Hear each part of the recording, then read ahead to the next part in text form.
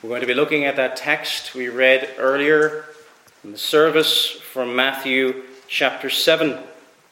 Matthew chapter 7, once more, as we will be looking at verses 13 down to verse 23 of Matthew chapter 7. This is part of Jesus' Sermon on the Mount, and we're going to be asking the question here this evening as we look at this text, these verses from Matthew chapter 7, asking the question, are you going to heaven?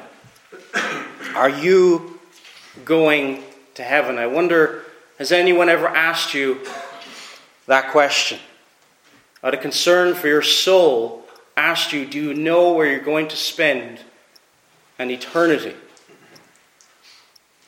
And it's a very important question, with an answer that will matter not just after this week, after the Lord's table, the next Sabbath day. It will matter not just then, but in 10 years' time. Not just in 10 years' time, but in 100 years' time. Not just in 100 years' time, but in 1,000 years' time. 10,000 years' time. Actually, beyond time itself. It is one of the most important questions you'll ever answer. Where are you going to spend eternity? Are you going to heaven? Are you going to spend an eternity in the presence, the blessed presence, near God for eternity? We also have to ask this question before we look at our text. Do you want to go to heaven? No. If you ask somebody in the street, do you want to go to heaven? Everyone would say, yes. Very few people would say, oh yes, I would love to go to hell. But I'm not talking about the heaven of popular culture. I'm not talking about the heaven of our imagination. I'm talking about the heaven of Scripture. Heaven is heaven because God is there. Heaven is heaven because we enjoy Him in greater fullness than we ever will in the sight of eternity. And dear friends, if we ever put before most people in the street what true heaven is, that we will worship Him forever and ever, most would admit that they do not want to go to such a place. The real heaven, the place of wonderful blessings for those who have eyes to see and ears to hear. Where are you going when you die? When you breathe your last breath? Everywhere around us, the creation, the world screams that there's something wrong. There's death, suffering, decay all around us. And so as we prepare our hearts for the Lord's Supper next Lord's Day, we need to be able to have an answer for this question. Are you going to heaven?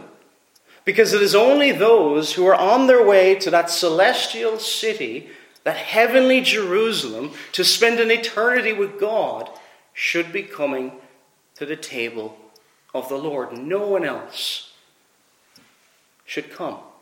Only those who trust in Jesus alone.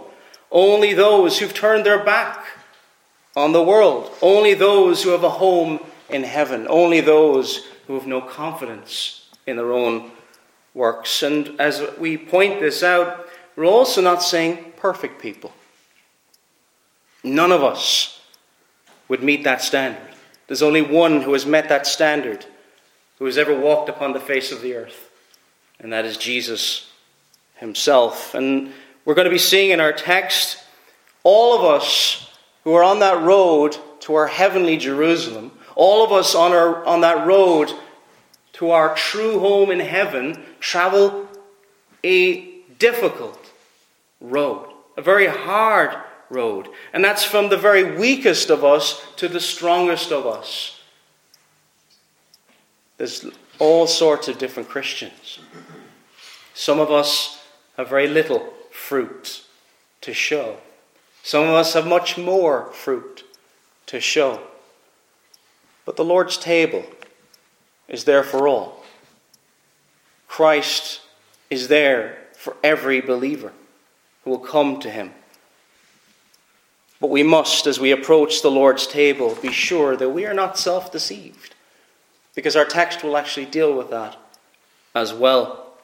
So our first point that we're going to look at from verses 13 to 23 is, by Christ we enter.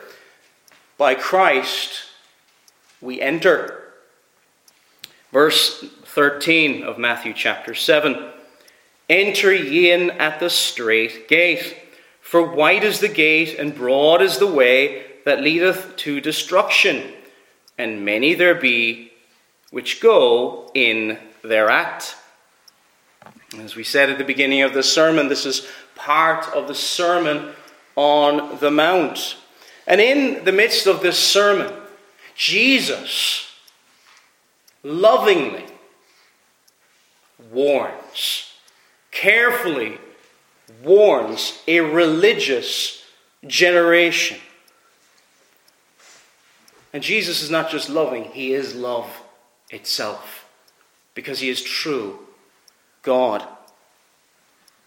See, friends, we must not forget that love not only will encourage, yes, but it will also warn.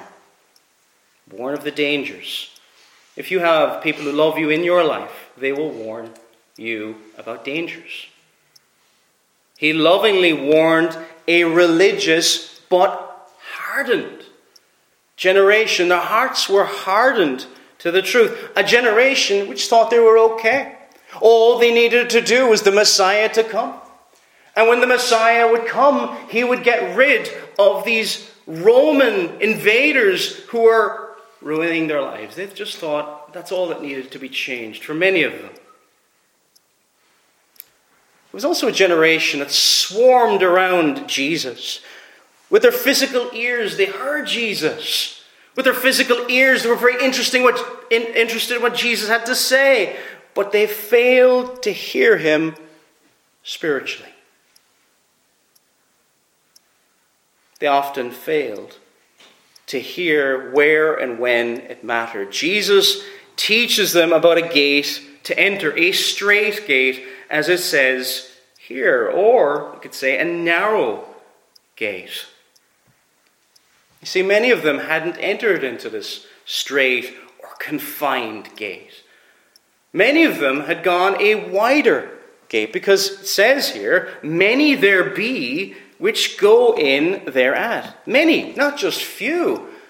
Actually, what's unpopular, Jesus is saying, is that they've entered in through this gate. He's really pointing out to them, not all is what it seems for that generation which was around him.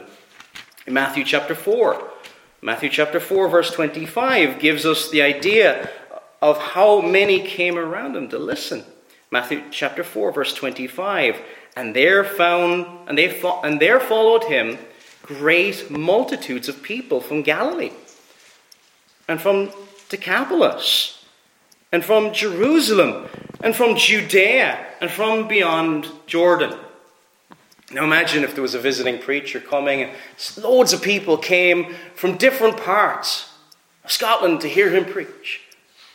You think, something is mightily at work.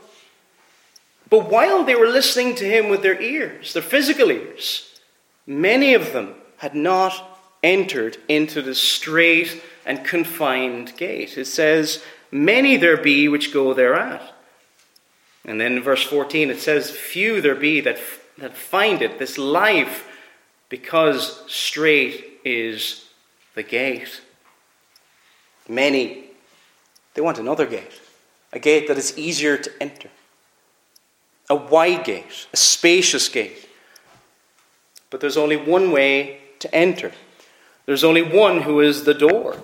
In John chapter 10. In John chapter 10, verses 7 to 9.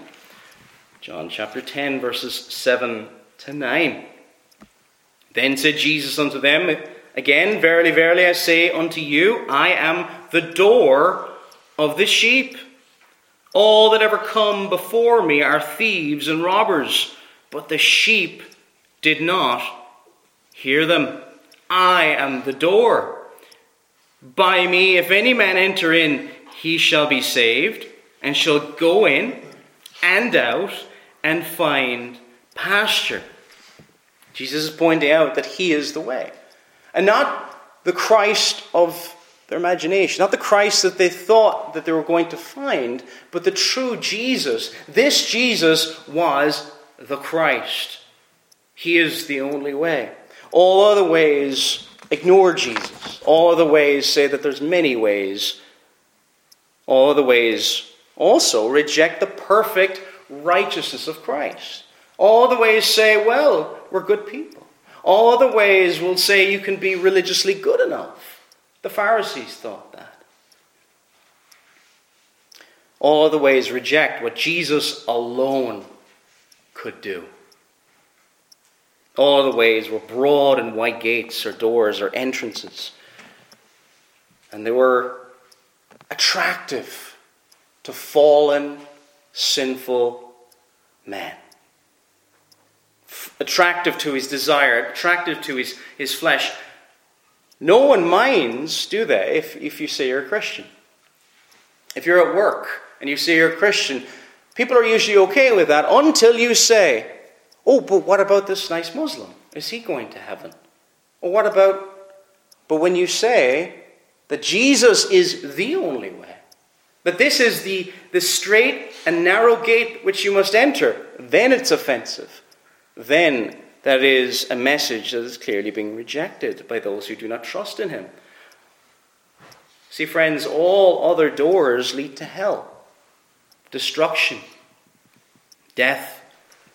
The devil wants us to not trust in that one way. So what about you here this evening?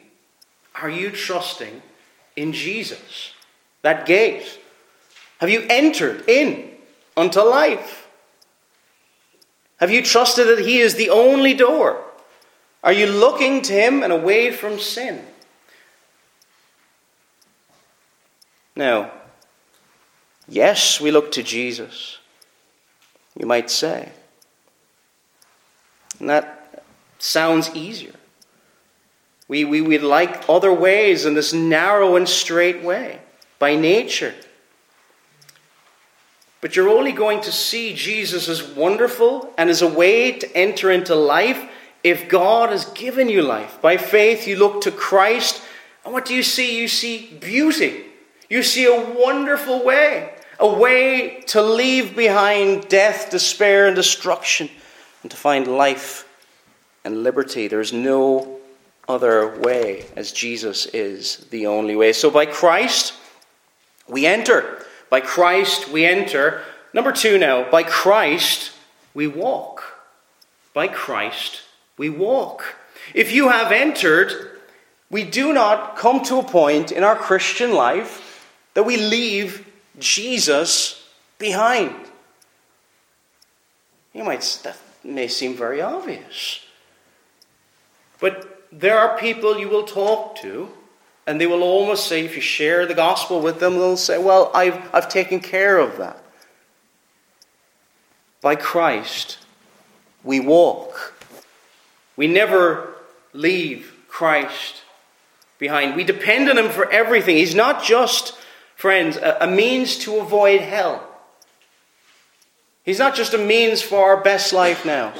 He is the very life that we need. He is the truth, the way, and the life. Or put it another way, he's not just the beginning of salvation. He's the middle of salvation. He's the end of salvation. He is the reason for salvation because we can enjoy him forever. He is the entrance to a wonderful way that leadeth unto life, eternal life. Verse 14, because strait is the gate, and narrow is the way which leadeth unto life, and few there be that find it. The way is narrow. The way is narrow. Why is the way narrow? Because it is by Christ, and we walk in a fallen world. We contend with the difficulties and the afflictions of the world, the flesh, and the devil. How do we understand this narrow way? Well, this way is literally in the original, it's kind of this idea of being compressed. Being compressed in. It's restricted. It's confined. Not because Jesus, now we must be careful with this, not because Jesus is not wonderful. In other parts of Scripture, we see that his burden is light at the end of Matthew chapter 11. But to follow Jesus in this fallen world does not come without afflictions. To follow Jesus in this fallen world does not come without suffering. It doesn't come without pain. It is a confined and restricted way. It brings challenges in this life. It is a compressed way, a way that is squeezed and oppressive and afflicted. Again, not because the way of Jesus is not wonderful. It is wonderful. His burden is easy and it is light. But we live in a fallen world. And we've also got our flesh to contend with. The world, the flesh, and the devil hates Christ. The flesh wars against this way. The devil has no love, and we should know this as believers, has no love for those who walk in that narrow way, who follow in this narrow way. So it is constrained, it is constricted. John Trapp said this about this verse: it is a wondrous strait, not of itself, for Christ's yoke is easy, and his burden light. But we make it so hard and heavy to ourselves by our singular peevishness and perverseness. The challenges of this walk are not because of Christ. Christ is wonderful. To follow him is a joy. The thing is, friends, we live in a fallen world. Now, in our text, we mentioned there was all these multitudes from different parts of Judea and Jerusalem and Decapolis and other places. So they're listening to Jesus saying these words. What did they do? Did they follow, typically? Did most of them follow in the narrow way? Did most of them love the narrow way? Or did they go the way that pleased the flesh? Generally. Romans 8:13. Turn briefly to Romans chapter 8 and verse 13. Which says this. Romans 8 verse 13. For if ye live after the flesh, ye shall die. But if ye through the Spirit do mortify the deeds of the body, ye shall live. The first part is the broad way that leadeth unto destruction. And many there be that go thereat. Verse 13, if ye live after the flesh, ye shall die. If you just say, whenever the flesh tempts you, and you, oh yes, I'll follow that. You're a slave to your lust, you're a slave to your sin. That is that broad road which many follow in our culture today. Pleases the flesh, doesn't understand the word no. But that constrained and narrow way that leadeth unto life is a life of saying no to the flesh. If ye through the Spirit do mortify, that's a challenge. That's an affliction. That's a difficulty. If ye through the Spirit do mortify the deeds of the body, ye shall live, putting to death the desires of the flesh. But did they want that when they listened to Jesus in that day? Friends, do you want that? When you hear this, do you say, this is the way I wish to walk? In that day, there were many false prophets, as there was centuries before this as well. But Christ then says, beware of false prophets which come to you in sheep's clothing, but inwardly they are ravening wolves. Inwardly they are ravening wolves. Why in the midst of this would he warn of false prophets? You don't have to look very far today in our own culture to see false prophets. You turn on Christian television for more than a minute, you'll see enough of these false prophets, usually begging for money, for the latest thing, which come to you in sheep's clothing. You see, friends, those who often walk in that broad road that leadeth unto destruction, what kind of prophets do they listen to? They may be religious, but they often listen to false prophets. Who are you listening to? Are you listening to the true prophet of Israel? The high priest who came to teach his people. They claim to love Jesus. And many in Jesus' day claimed that they could not wait to have the Messiah come. But it was a different Messiah they were looking for. They were looking for a Messiah who was not going to suffer. Even Peter himself struggled with this idea. They claimed to love Jesus. They claimed to love God. They claimed to want the Son of David.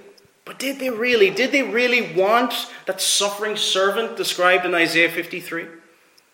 It pleased the Lord to bruise him, to crush him. Did they want that suffering servant? Outwardly, they look like sheep. Outwardly. They come to you in sheep's clothing. They come very friendly and lovingly. But inwardly, what are they? Perhaps they would get rich from claiming to follow Christ, but really they do not. False prophets want the praise of men, not the praise of God. Now, friends, do you face difficulties in your work? Perhaps with your friends from years ago, and you're having challenges and difficulties because of your faith. It's a narrow road. It's difficult. It's a challenge. There's afflictions on the way to our heavenly Jerusalem. Come to the table the Sabbath morning. The table is especially for the struggling believer, the afflicted believer, that walk this road by Christ because they love Christ. You especially need food and drink from the Savior. You may be going through difficulty and you think, for whatever reason, I need to stay away. That is not the case, friend. You especially need that encouraging, those tokens of love that the Lord has set before his people in the bread and the wine. Friends, he's given us his life. The Lord Jesus Christ has given us his life so that we would walk in a way of life while we're here on this earth. And we need encouragement. That road is a challenging, confined road. So, by Christ we enter. By Christ we walk. Number 3 now. By Christ we produce. By Christ we produce. We're all known by our fruit. We're all known by our fruit. But our spiritual fruit that we produce does not save us. It doesn't save us. Fruit will show, healthy fruit will show if there's a healthy root underneath the ground where the eye cannot see. What we can observe is the fruit. What is going on underneath the soil? What is happening with the root? Is there life? You will see health of a tree by examining the fruit of that tree. Verses 16 to verse 20 of our text. Verses 16 to verse 20 of our text. It says this: "You shall know them by their fruits. Do men gather grapes of thorns, or figs of thistles? Even so, every good tree bringeth forth good fruit, but a corrupt tree bringeth forth evil fruit. A good tree cannot bring forth evil fruit, neither can a corrupt tree bring forth good fruit. Every tree that bringeth not forth good fruit is hewn down and cast into the fire. Wherefore by their fruits ye shall know them." I want you to think about this for a moment. If you came to a lemon tree and you looked at the fruit, would you expect to see apples? Or you came to an orange tree, would you expect to see lemons? You will see and expect to see the fruit of that tree, what it is. Verse 17 once more, even so every good tree bringeth forth good fruit, but a corrupt tree bringeth forth evil fruit. Every good tree been brought into union with Christ. If you've been brought into union with Christ, God has done a work in your heart. What kind of fruit would you expect to see on that tree? A good root planted by the Holy Spirit. This is all God's work now we're talking about in the root. But the fruit, every good tree will produce good fruit, one with life. And it's not the fruit that saves. The fruit is evidence that something wonderful has happened in the soil, underneath the ground where the eye cannot see. You know, people will often say, you can't read people's hearts. You can't. We can't know people's hearts, but we can see people's fruit. Fruit is evidence of life. The tree does not give life to itself, does it?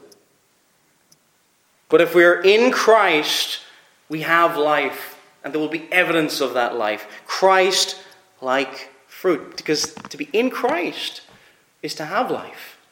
To love Christ is to have life. To love Jesus. He's not just, I hope we see this here this evening, he's not just a means to an end. He's not just a means so that when you breathe your last breath, you don't have to worry about spending an eternity in hell. He's far more than that. Western Christianity has so distorted Jesus and God and turned him into a means to an end.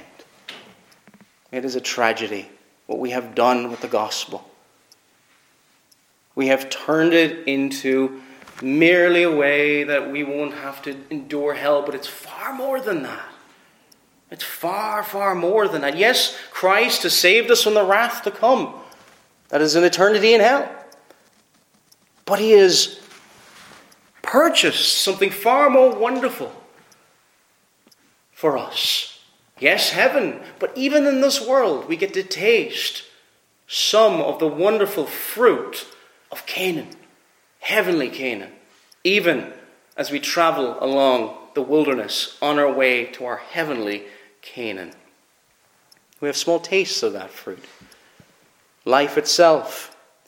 The false prophets spoken about by Jesus preach and teach doctrines which are really thorns and thistles.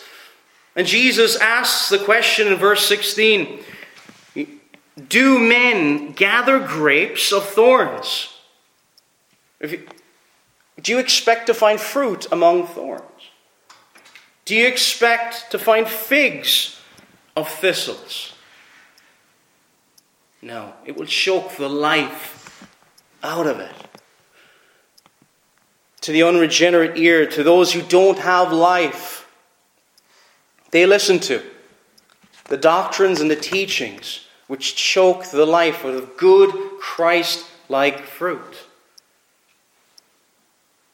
Do they gather grapes of thorns or figs of thistles? It doesn't even need a response, does it? So even so, every good tree bringeth forth good fruit.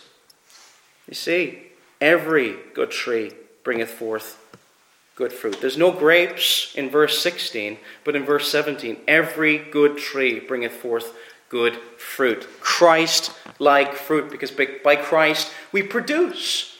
Jesus said in John 14:15, if you love me, keep my commandments. What does that fruit look like? The keeping of the commandments of God. And I know you'll be thinking, well, I haven't kept the commandments of God perfectly. None of us have. I'm not talking about perfect fruit. I'm not talking about the perfect keeping of the law. That is Jesus. That's what he did. But there will be a difference between you and a lost person. And the more you grow, the more you follow Christ, you're going to notice a difference. We're not talking about perfect people. If you were perfect, Christ would not have to come and die for you. We're talking about fruit, imperfect fruit, but graciously accepted by God in and through Jesus Christ. We will follow Jesus. If we love Jesus, we will follow Jesus. In 1 John chapter 3, he gives us this idea in 1 John chapter 3, a wonderful epistle that John writes, dealing with mainly assurance of faith. And John the Apostle, writing under the inspiration of the Spirit of Almighty God, says this in 1 John chapter 3, verse 7. Little children, let no man deceive you. He that doeth righteousness is righteous, even as he is righteous. Verse 8, he that committeth sin is of the devil, for the devil sinneth from the beginning. For this purpose the Son of God was manifested, that he might destroy the works of the devil.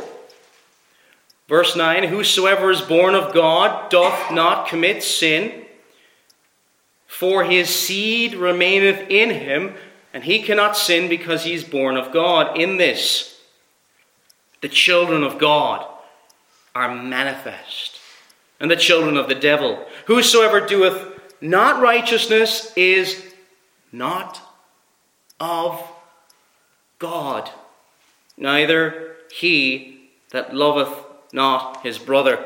And one of the things John, when he's writing through this epistle, this general epistle which is written to various different Christians at that time, and as he writes it to us as well by the Spirit of Almighty God, there's a difference between the children of God and the children of the devil. Oh, how we seem to have lost that in modern day Christianity. There will be a difference. Will you struggle? Yes. Will you sin? Yes. But will you be different? Yes. We will be different. There will be evidences of this love, of this wonderful work that God is doing in your heart. It mentions as well the love of our brothers. One of the things a lot of us can say, we love a God who we do not see, but the great challenge to us as believers, do we love our brothers in Christ who are around us, whom we do see? And we're difficult at times, aren't we? One of the biggest challenges is loving our brothers and sisters in Christ. It's a great challenge, and that evidences good fruit. Do you have this good fruit? But perhaps you are here, and I must warn. Perhaps you are in a dangerous place here this evening. Perhaps you have no love for Christ. The idea of worshiping Christ, it fills your heart with boredom. It doesn't fill your heart with joy. And when you think about being around Christians, you don't like it at all. Outwardly, you may look like you're doing pretty well. But do you love the church, Christ's bride? You see, if we do not produce good fruit, what does it warn us? Verse 19 of Matthew chapter 7, every tree that bringeth not forth good fruit is hewn down or cut down and cast into the fire. Again, it's this idea of, if this tree is dead, what will it be used for? And they knew this. They had illustrations of it all around them. They knew it's a dead tree. What's going to happen to it? It's firewood. Friends, do you love Christ? And if you love Christ, there will be evidence of it in your life. Some will produce more, some will produce less, but there will be evidence of it in your life. And our final point is, by Christ we arrive. By Christ we arrive. So we've looked at by Christ we enter. We enter into that straight and narrow gate. And then by Christ we walk. And as we walk along that narrow way that leadeth unto life, there's good fruit. but we also arrive at our final destination by Christ. Remember we said earlier, we never leave Christ behind. He is the beginning, the middle, and the end of salvation. We enter, we walk by his law. And when we enter into our final rest, it will be because of Christ. Verse 21. Not everyone that saith unto me, Lord, Lord, shall enter into the kingdom of heaven, but he that doeth the will of my Father which is in heaven. Jesus is pointing out to them that there will be, in the visible expression of the church, as religious as they may be, nobody else might have any suspicion of them at all, there will be a mixed multitude. Jesus lovingly warns them and says, not everyone who says, Lord, Lord, not everyone who emphatically declares that Jesus is Lord. And we also need to remind ourselves that word Lord is the Greek translation of the word Jehovah. That Jesus is God. That Jesus is my master. Not everyone who says that or professes that shall enter into the kingdom of heaven. Not everyone who professes to be a Christian is a Christian. Not everyone who says that Jesus is Lord is truly born again.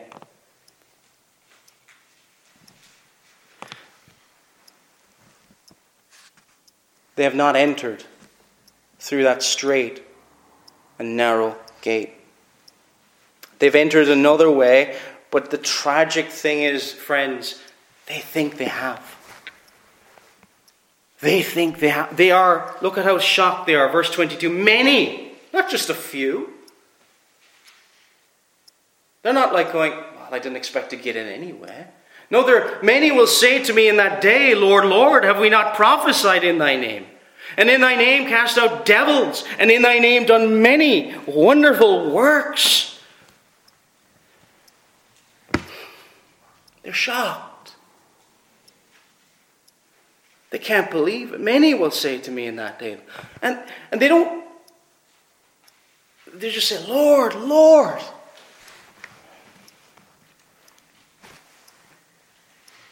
How many attend church across Scotland?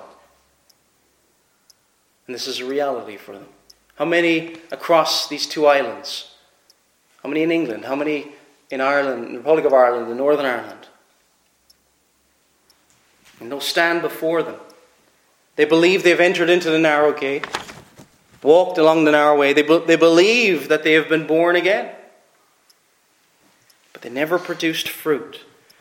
And we see the fruit of what they are producing in verse 22. Look at what they're saying. This is a scary verse. Do you see? It's almost as if they said, yes, we will begin with Christ, but it's going to be my works that will get me into heaven. Have we not? Once you start saying this, oh Lord, look what I've done. Look at all the charity work I've done. Look at all the hours I've helped this person. Look at all the work I've done for the church. Do you see the danger of it? That we begin, perhaps, thinking we're beginning with Christ, but then eventually our trust is not in Christ alone, it's in our works. Have we not prophesied in thy name? That's impressive, isn't it? If you're in the first century and you've prophesied in the name of Christ, surely you're a believer. And in thy name cast out devils. Well, surely that's an impressive thing for that time. It can never be your defense. Your works can never be your defense. It is of the Lord's mercies we are not consumed. Please, they cry, let me in. Do not cast me out of thy presence. And what would Jesus say? Verse 23, and then will I profess unto them, I never knew you. I never knew you. Depart from me, thou work iniquity. None of them will save you. None of these works will save you. Not once. Your best 5 minutes on this earth will not save you. Your best 5 seconds will not save you. Only Jesus saves. Only Jesus will bring you safely to heaven, not your works. To be honest, to trust in your own works is bad fruit. Our best work, our best moment, the most noble deed we've ever done on this earth is but filthy rags before Almighty God, because it still falls short of the glory of God. Even our greatest works are but filthy rags before the Lord. Friends, they can't be your confidence. To trust in Jesus, to enter into that gate, is to say you have no confidence in your works. Before your salvation, after your salvation, at any point, you have no confidence in your works. This was the temptation for the Galatians, in the Galatian church. It is the church of Rome's teaching. It will teach a form of entering in by grace, and then after that, your works are important. We must not trust our works, because if we do, Jesus will say to us, I never knew you. Depart from me. As we come to the Lord's Supper, as we anticipate, as we look forward to that day as believers in Jesus Christ, as we look forward to eating and drinking Christ. Yes, spiritually, but he is truly present at the table, ready to feed his people. But friends, if you are one of these people, I never knew you. You must come to know him before you will ever come to the Lord's table. That Jesus is your only hope, or you will eat and drink damnation unto your soul. But if you are a believer, and you're walking along that narrow way that leadeth unto life, and few there be that find it, Christ is there, offered in the bread and the cup, food and drink. He's giving you his life. But friends, never for one moment get any joy from your works. We only get joy from the finished work of Christ. Amen.